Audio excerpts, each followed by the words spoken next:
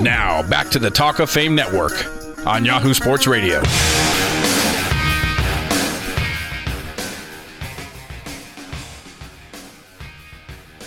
Okay, our first guest is one of the most decorated offensive linemen in the history of the Washington Redskins. Joe Jacoby was an original Hog, playing on 3 Super Bowl champions, going to 4 Pro Bowls, and earning a spot on the 1980s NFL All-Decade team.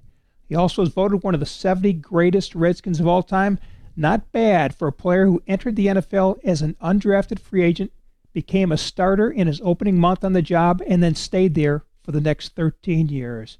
Joe Jacoby, one of the 25 semifinalists for the Hall of Fame class of 2016. Welcome to the show.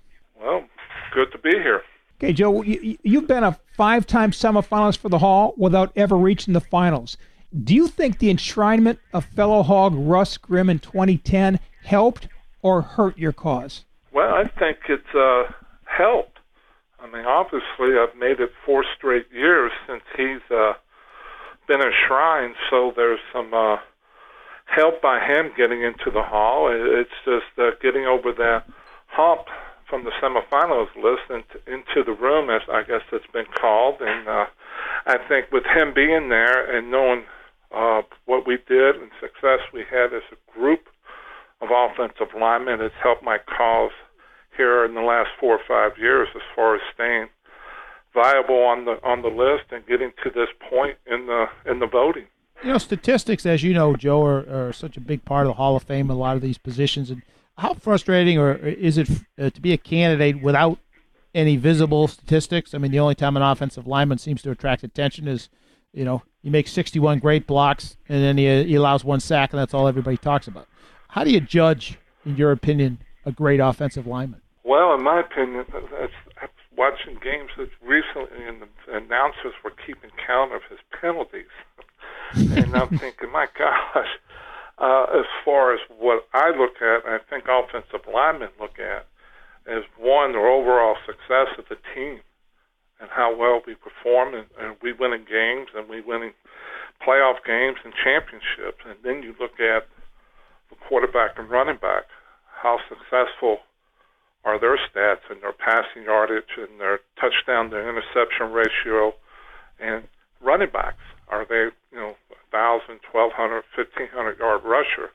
So theirs were offensive linemen, in my opinion. What I took satisfaction in, what we accomplished and I accomplished in being part of that group, and having very successful quarterbacks and running backs who did very well when we were all intact as a group. Joe, can you give us the origin of the nickname Hogs, and how much pride did you guys take in that moniker? Well, that came about from our famous offensive line coach, Joe Bugel. And it was our first year in the league. And we were a very young group of linemen. Myself, Russ, Mark May were all first-year players. Jeff Bostic was a second-year player. So you have 4 guys who were relatively inexperienced on the offensive line. And it was his pet with us at practice. After we get done stretching and stuff, he would yell at those guys or say, "Come on, you Hogs, let's get down into the pit, hit the sled." And that was his saying to all of us. And then Joe came up and made these T-shirts that we had to wear. It was like a fraternity, and we had to wear them 1 day a week during the season. And if the guys who didn't wear that shirt that day, there was a fine that went into the kitty. And, of course, that money was shared at the end that when we all got together and had a party at the end of the season. But Joe was a highly motivated individual to bring us together, and he was the ringleader of that group as far as the Hogs and what we did during back in the early and mid-'80s. How instrumental was he? Obviously, it sounds like he was to a great extent to your own development, Joe Bugel, to your own development and how your career went. How Joe helped me, Buggs? Yeah, yes. Well, to this day, I still use quite a bit of his coaching and teaching techniques. I used it when I was in the business world as far as the small details. and I was in the car sales. I owned the Chrysler dealership for about 15, 16 years. And training from every department, a salesperson, working on, their introduction and small little detail, and train on that on a weekly basis. And that carried over what I learned from Joe Bugel along with Coach Gibbs, but mostly Buggs. And Joe was a stickler for details and small little details. He always called us, besides hogs, we were his Rockettes. And if a play was called and the direction it was going, we all didn't step with the right foot. We were doing it for the next 20 to 25 reps and just taking one step. So Joe was a very instrumental as far as that type of technique, but as far as footwork on run blocking, footwork on pass pro, your hand placement, and reading defensive linemen. I mean, he helped me immensely on that and what to do on that and training as far as that, and giving different techniques and different drills and different things to work with. Much of all my success goes to Joe Bugel as far as what he got out of me. Joe, you and Russ Grimm were both rookies in 1981, starting alongside each other on the left side of the Washington line. He was a third-round pick, and you, of course, were undrafted. How much of a learning experience was that 1981 season for the two of you? With each other or with the whole offense? Just, two rookies lining up trying to just make it through the season. I look back and looking and hearing this question and thinking about it. From the first day Russ and I met, we hit it off. And we have been, and we're like brothers. We've both been at each other's weddings. First year in camp, when everybody was the releases and the cut-down days and stuff. So the roommate I had was no longer there, and his was gone. So I moved down to his room, so I figured they couldn't find me down there to release me. So we've been roommates on and off the field. We were roommates 2 years before he got married, lived in an apartment together. But as far as us learning, it was us knowing the offense and stuff, but when a play was called in the huddle and I went up, I knew what he was doing because I knew what his assignment was, and we were working together. There was no calls. If there was calls, we usually called out our wife's name, and we knew what that meant.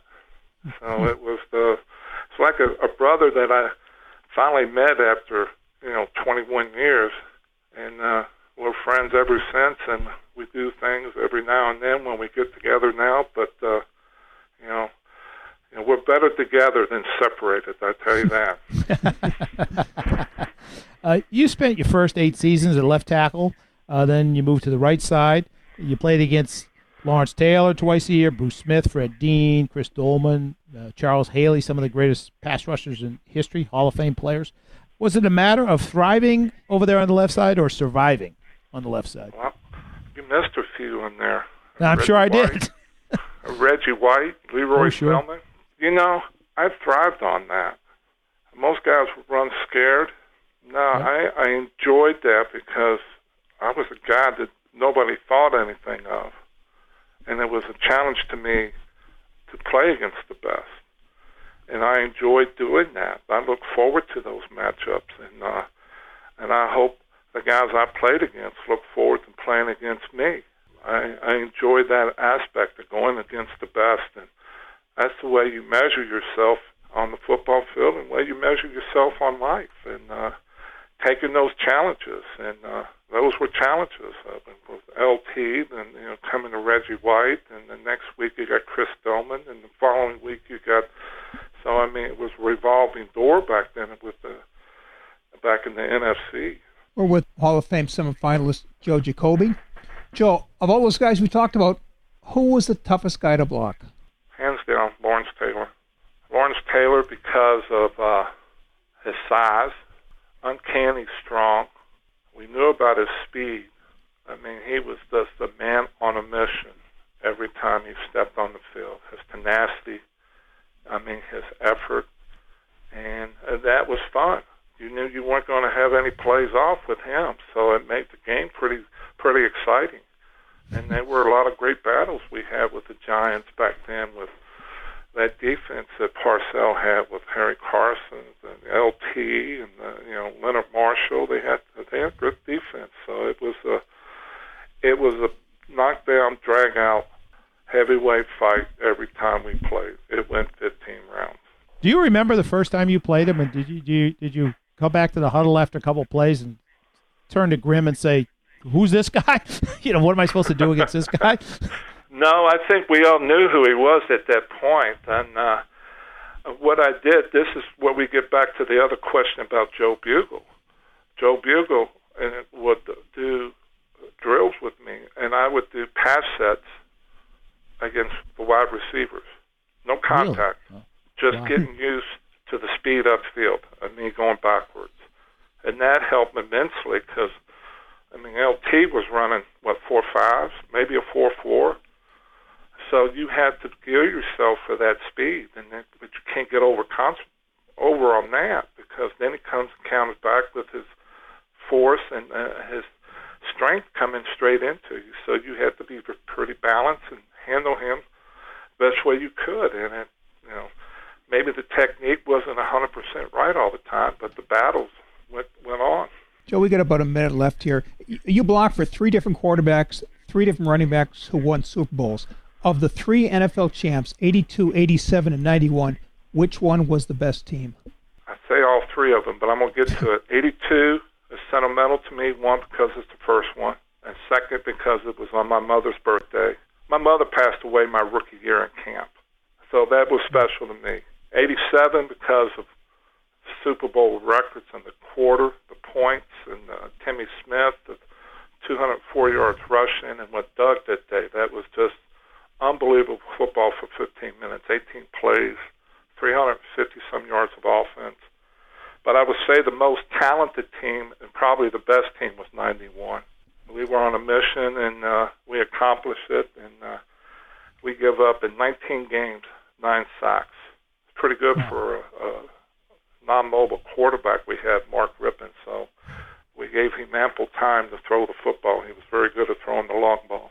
Joe, ample time is what we do not have. We got to run, but we'd like to thank you for stopping by to visit with us and wish you the best of luck in this bid to become a first-time finalist for the Hall of Fame's class of 2016. Well, I appreciate it. Thanks for the time, guys. Thanks, Joe. Appreciate it. That was former Washington tackle and Hall of Fame semifinalist Joe Jacoby. When we return, we'll talk to St. Louis running back and Offensive Rookie of the Year candidate Todd Gurley. You're listening to the Talk of Fame Network.